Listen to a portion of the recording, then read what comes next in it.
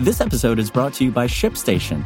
You know, some things take a lot of work, like sending little robots to far-off distant planets. And just as that's challenging, so too is running a successful e-commerce business, especially when there's so much to do. So I want to introduce you all to ShipStation. Now, I love using ShipStation because of its easy-to-use dashboard, which makes managing orders and printing labels a breeze and super smooth. Oh, and the customer service is just out of this world. It's exactly what you need to help grow your business. Sign up for your free 60-day trial at shipstation.com/technews. That's shipstation.com/technews. This is Engadget. Here's what's happening in the world of technology.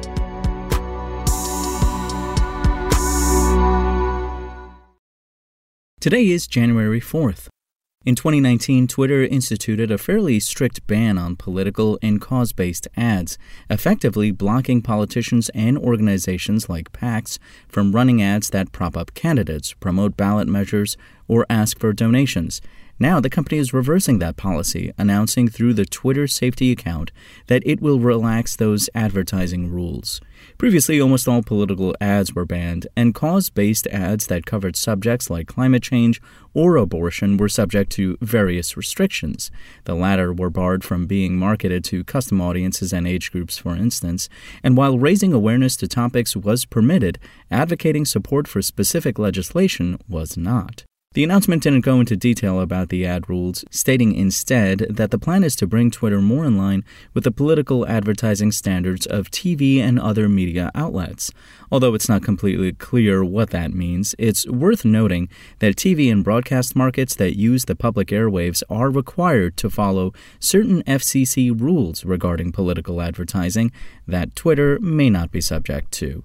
Either way, the change could help Twitter make up for the advertisers who left in the weeks following Elon Musk's purchase of the platform, which saw brands like GM, Audi, General Mills, and others pause advertising.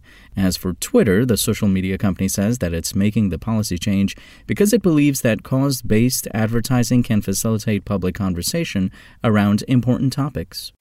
And Meta isn't the only tech heavyweight making tools to help root out terrorist content.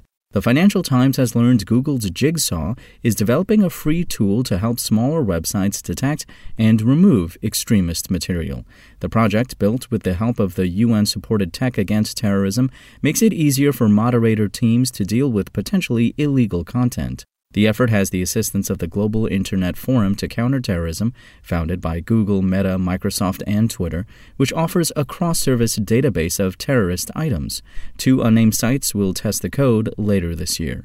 As with Meta's open-source utility, Google's tool is meant to assist sites that can't afford to develop AI detection algorithms or hire a large moderation staff. That may be critical when the European Union's Digital Services Act and the UK's looming Online Safety Bill will both require that site operators pull extremist content to avoid penalties. Both Google and Tech Against Terrorism see their project as necessary to close a gap in countering online terrorist activity.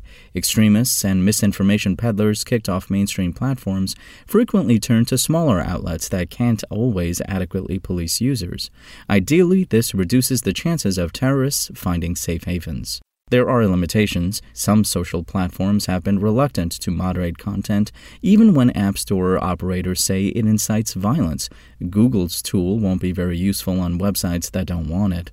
It also won't stop terrorists from sharing material over well-encrypted messaging services or the dark web, where providers can't easily snoop on data traffic. This might, however, make it harder to jump to online alternatives. If you want to catch the latest tech news as it's happening, check out Engadget.com or tune in again every weekday.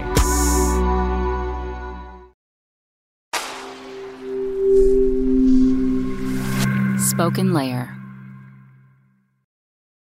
Want to learn how you can make smarter decisions with your money? Well, I've got the podcast for you. I'm Sean Piles, and I host NerdWallet's Smart Money Podcast. Our show features our team of nerds, personal finance experts in credit cards, banking, investing, and more. And they'll help you make the most of your money while cutting through the clutter and misinformation in today's world of personal finance. You'll get clarity on strategies to help you build your wealth, invest wisely, shop for financial products, and plan for major life events. Listen to NerdWallet's Smart Money Podcast wherever you get your podcasts.